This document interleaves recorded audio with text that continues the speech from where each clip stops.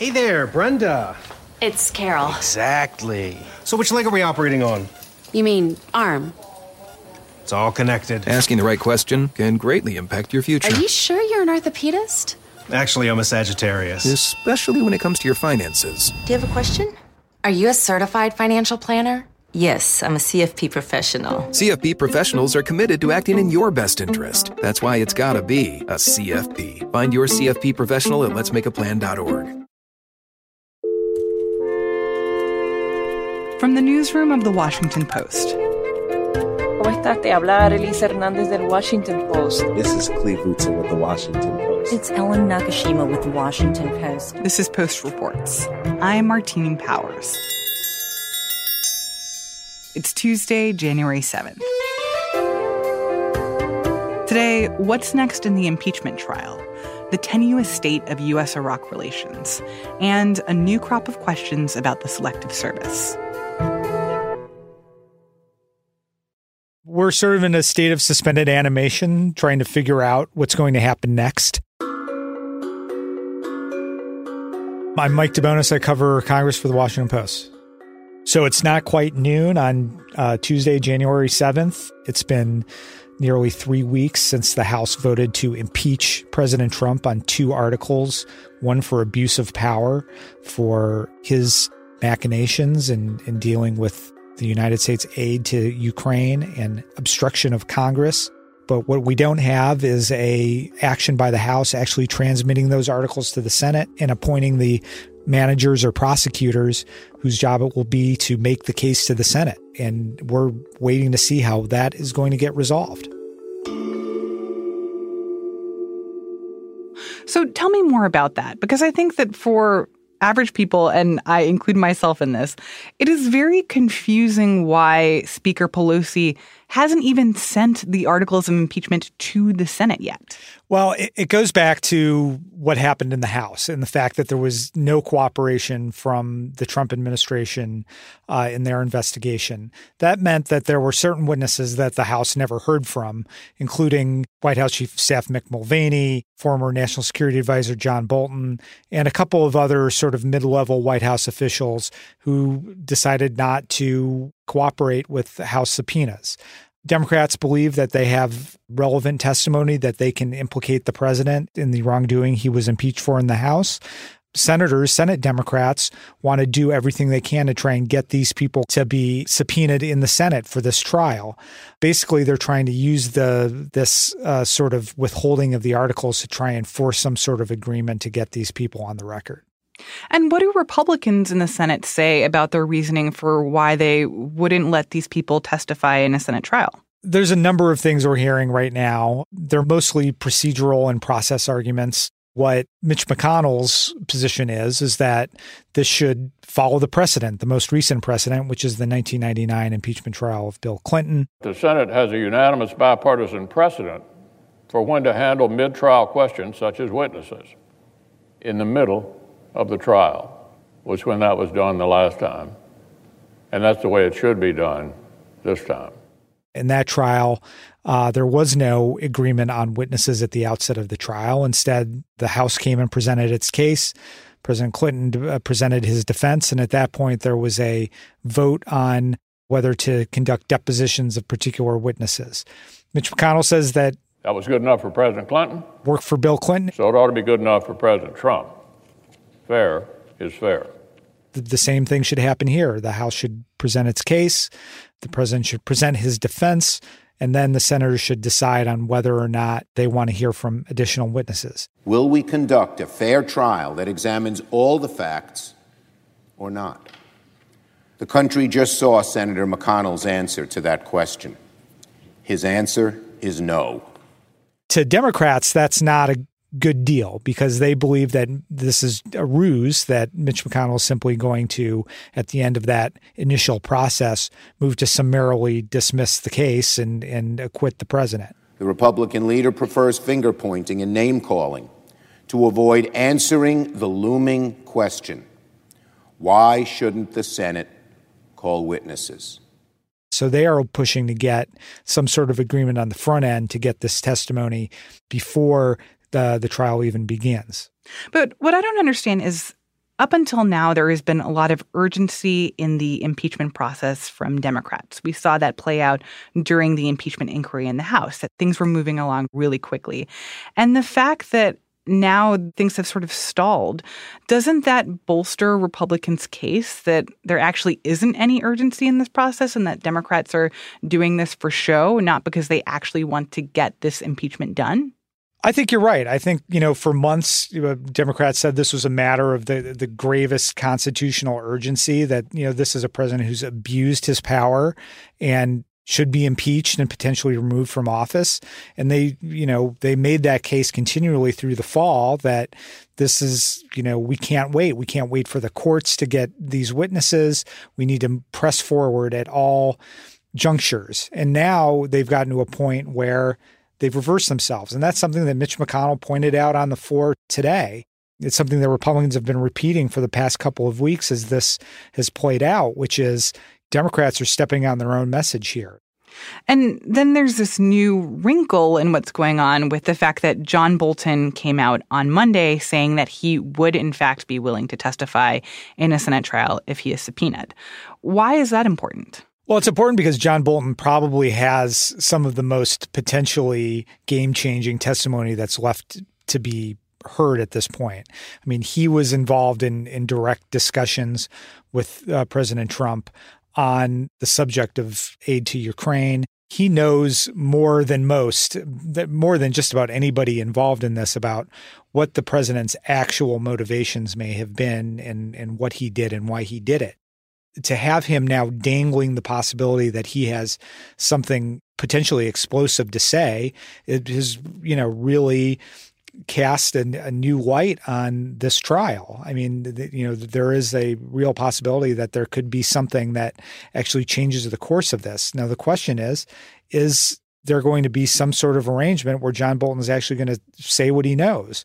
And for him to sort of send that message yesterday kind of led some people to believe that it's going to be very hard for Senate Republicans to avoid having him share his testimony in some manner, whether that's some sort of public interrogation, whether that's a private deposition, remains to be seen. But it puts immense political pressure on Republicans to think that there is this potentially very weighty testimony out there and that they're going to proceed with a trial without hearing it. If this comes out, and we all know that John Bolton has a book coming that potentially could lay all this out in great detail, it's going to be very hard for Republican senators to defend, particularly the ones who are running for re-election this year in 2020, why they didn't want to hear that before they took a vote on the president's removal, not wait till afterwards when it was a moot point. And now that John Bolton has said this, are there any Republicans that seem like they're leaning more towards wanting to actually hear that testimony, that they're kind of caving under that pressure? So there's two sort of distinct questions here. And on the first question, are there Republican senators who want to hear from John Bolton? The answer is yes. Mitt Romney said yesterday that he wanted to hear from John Bolton. Susan Collins suggested that she was inclined to hear from him. The separate question is whether you negotiate getting that testimony on the front end before the trial even begins. And so far, no Republicans are saying that. They're sticking with Mitch McConnell on this question of, start the trial, have the House present its case, have the president present his defense, and then at that point decide whether you want to hear from Bolton and other witnesses. I'm also curious about how all of this may or may not be affected by what's going on with Iran. The fact that you have the killing of Soleimani, the fact that you have these threats of retribution from Iran, and that in theory, President Trump is looking like something more like a wartime president. Does that complicate things or change the timeline that members of Congress want to see for this to happen? It's a great question, and it's a question without a really easy answer. It's definitely removed impeachment from having, center stage all to itself here on Capitol Hill. This is now sort of a touring circus, so to speak, where, very senior officials on the Hill tomorrow briefing members of Congress. This is all going to be playing out at the same time as they're deciding how to move forward with impeachment. So with all that in mind, I want to ask the question of when do you think we should expect an impeachment trial to start? And I feel like the answer to that question for you will be, well, we have no idea. But I'm also wondering, like, what you're watching out for in coming days that will give us a better clue as to whether this is going to be imminent or whether this is going to take a while before we actually get an impeachment trial started. I think that we're actually going to know within a couple days what the plan is. And, it's almost entirely in Speaker Pelosi's hands. The House comes back into session this afternoon. Speaker Pelosi will be starting to make public statements. She's going to be asked about this at every opportunity. She's going to have to make clear at some point what her intentions are and what she wants to hear from the Senate before moving forward with this. I think as it becomes clear today and tomorrow that Republican senators are sticking with Mitch McConnell on the Clinton impeachment precedent plan, the time will come to send the articles. That's all going to play out the next few days, but our sort of educated guess is that we're going to know probably by Thursday how this is all going to get resolved. Mike DeBonis is a congressional reporter for The Post.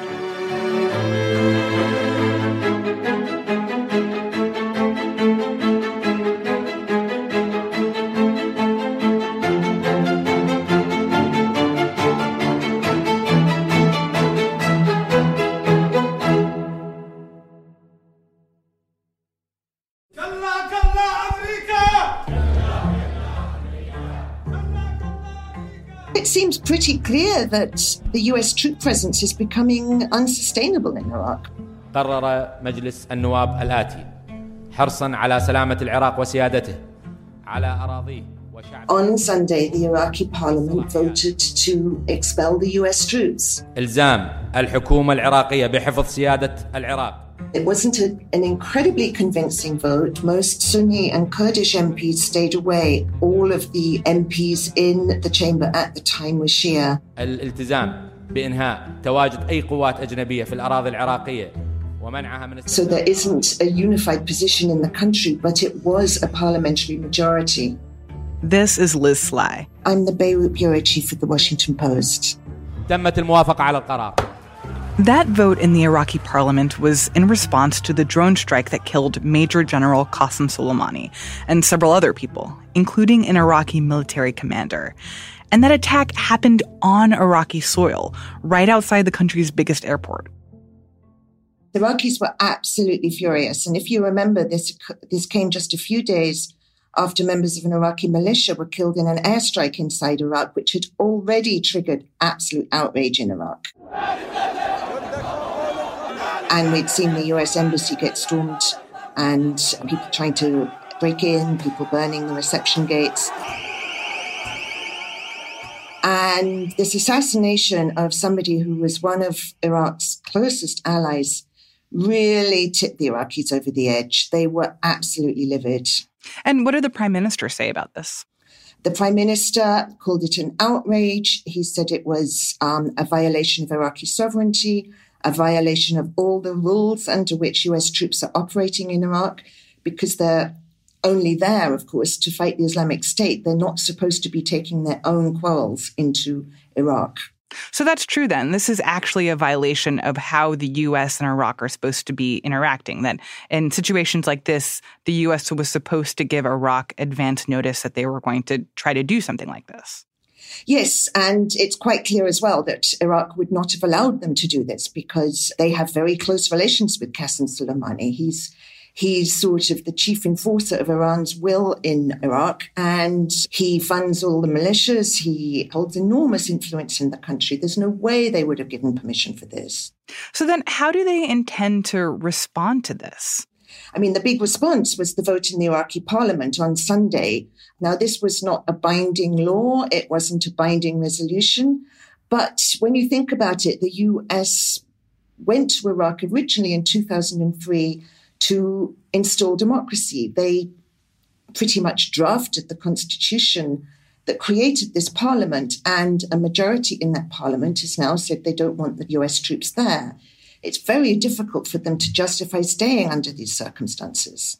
And so what would a withdrawal look like, or what would that process look like now that they've voted in Parliament? Are they taking next steps to actually come up with a formal process of essentially kicking out U.S. troops? Well, this is where it gets very interesting, because a letter was leaked by the Prime Minister's office yesterday that the Prime Minister had received yesterday from the U.S. military. And it basically said, it basically informed the Iraqi military to be aware that extra U.S. troop movements were going to be taking place as the U.S. prepared to pull out troops from Iraq in accordance with the sovereign wishes of the country and the decision in the Iraqi parliament. Now, it looked very much as if this letter was giving notice that the U.S. was intending to withdraw from Iraq. The reaction in Washington was like, no, we haven't made any such decision. The letter was a mistake. It was only a draft. It doesn't mean anything. But it really does look like the U.S. is actually starting to lay the groundwork already for the process of withdrawing those troops. We know there have been some movements at Baghdad airport, troops moving from some places to other places. It's beginning to look as if they're putting the steps in place, at least to draw down the presence, if not to bring about a complete withdrawal. Now, of course, a complete withdrawal would take probably weeks or months because there's a lot of troops, there's a lot of equipment. They weren't expecting this. But yeah, I think there's a sense in Iraq at the moment that the beginning of the end has come. Well, it's also interesting because it feels like Soleimani's killing kind of laid bare some existing tensions over how the U.S. thinks about and respects the sovereignty of Iraq.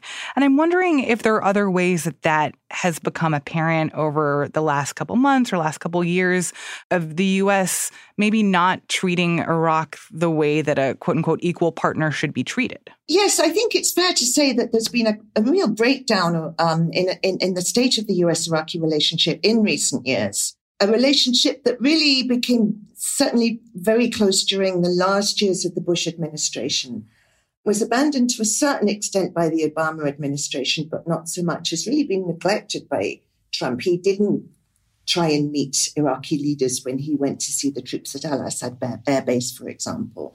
He just went in and saw the troops as if his relationship with the Iraqis wasn't important. I mean, all of his tweets, all of his constant statements about the US wanting to be finished with endless wars, his constant statements about the US only wanting the oil, all of that has left people in the Middle East in general and in Iraq in particular wondering what it is that the US wants out of them. Are they staying or are they going? And meanwhile, in those years, the Iraqis have been realizing that they are going to have to live with the Iranians on their border for the rest of time, and that the Americans can't be counted on and might not stay. So is this a moment where the Iraqis are basically saying we should be thinking about prioritizing our relationship with Iran more than any of what remains of our relationship with the United States? I think the Iraqis have come to see that the presence of US troops on their soil, far from being a stabilizing factor that helps them to balance their relationship with Iran, actually could be a destabilizing factor because it could bring an Iran-US war to their territory. But what's ironic about this situation is that at least ostensibly, one of the things that led to the U.S.'s decision to kill Soleimani was because he was exerting all this influence in Iraq. But if this killing ends up with the U.S. withdrawing from Iraq or being kicked out of Iraq, doesn't that give Iran basically exactly what it wanted in the first place, is an opportunity for Iran to increase their influence in Iraq? Well, absolutely. And the whole point of these rocket attacks on the US bases, which Soleimani was organizing, was to convince the Americans to get out of Iraq. They were hoping that President Trump wouldn't have the appetite for a war with Iran, wouldn't fight back, and rather than suffer US casualties in an election year, that he would just pull out the troops. And this was Soleimani's mission, if you like. Now that he has died, his life's goal is going to be accomplished. And I'm curious how Iraqis feel about this? Like, is there widespread support for the idea of strengthening ties to Iran and getting rid of U.S. influence? Or is it more complicated than that? Well, it's not exactly a zero-sum game like that. It is much more complicated. I believe most Iraqis do not want their country to be a vassal state of Iran. I believe most of them resent the extensive influence Iran has gained in Iraq. And we've seen that come out in the popular protests recently, where they have denounced Iran and they have denounced Soleimani. But not wanting Iran in your country doesn't mean they want America instead. It's not an either-or situation. And it seems like that has been one of the historical challenges for Iraq, is the fact that it is such a kind of convenient proxy for so many other countries, and for such a long time. They're kind of at the mercy of more powerful allies who try to use Iraq as a form of exerting influence. And so I wonder if there will be a time anytime soon where they can find a way to be more independent, or to kind of get rid of that influence and be able to stand on their own. We're looking at a really long time. Iraq is really a really sort of broken country at the moment. The economy is a mess. And they do have real income, but there's widespread poverty. There's no industry or economic opportunity outside the oil industry. The society is deeply divided. The institutions are broken. The military is broken. Iraq was a regional power under Saddam Hussein, and Saddam Hussein was, of course, toppled and overturned. It's one of the Iranian goals is to make sure Iraq doesn't become powerful again, because it doesn't want a powerful Arab country on its border. Liz Sly is the Beirut bureau chief for The Washington Post.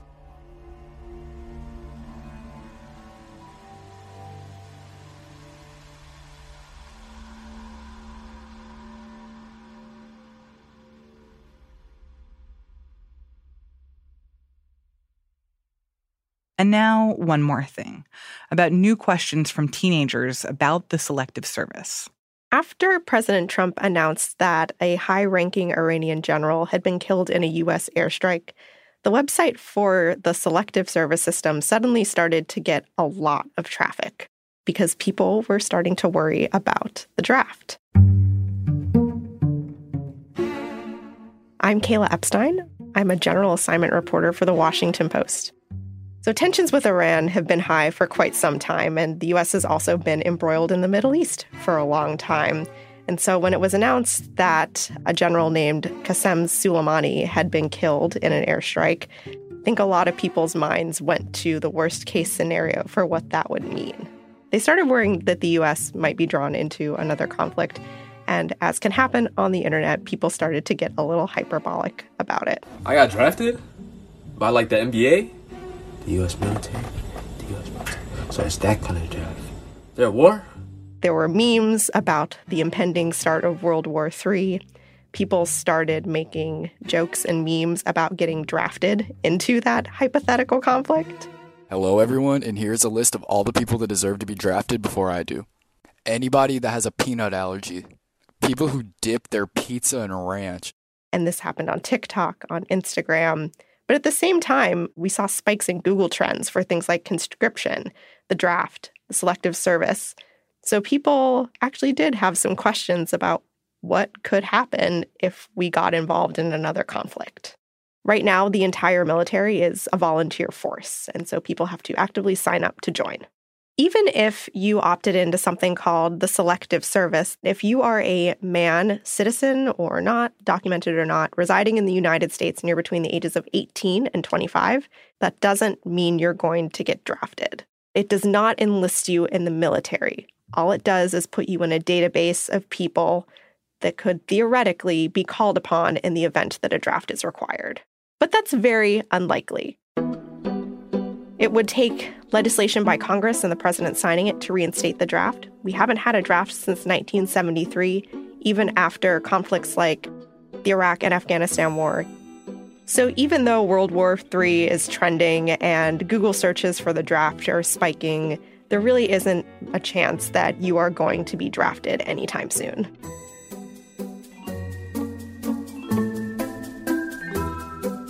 Kayla Epstein writes for the National Desk.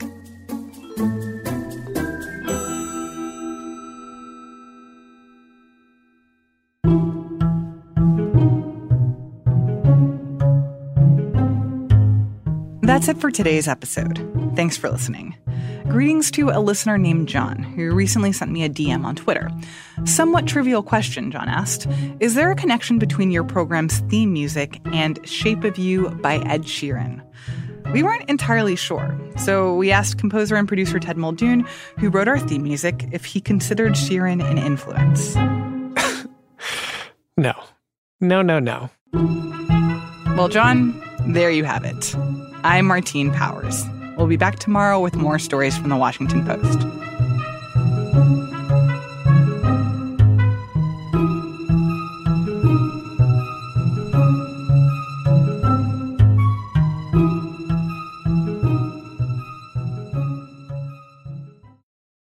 Hi, I'm Lillian Cunningham, a journalist with the Washington Post and the creator of Presidential, a 44-episode podcast journey through American presidential history. If one of your resolutions this year is to become a more engaged citizen, to brush up on your understanding of the nation's politics, then I've got a suggestion. Take the Presidential Challenge in 2020. Each of the 44 podcast episodes of Presidential tells the story of how a former president climbed his way to the White House, what he did there, and what's different about the country today because of his time in office.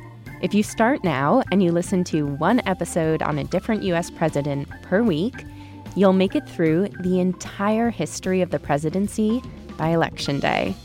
The episodes feature interviews with famous presidential biographers. When I was writing my biography of Clinton, I kept saying, well, you've studied his whole life. What is it? Do you like him or not? Is he good or bad? And with award-winning journalists. The day he resigned, he called all of his aides and friends and family to the West Wing of the White House just before he left on the helicopter. You can find all 44 episodes of the Presidential Podcast at washingtonpost.com/presidential or on any of your other favorite podcast platforms.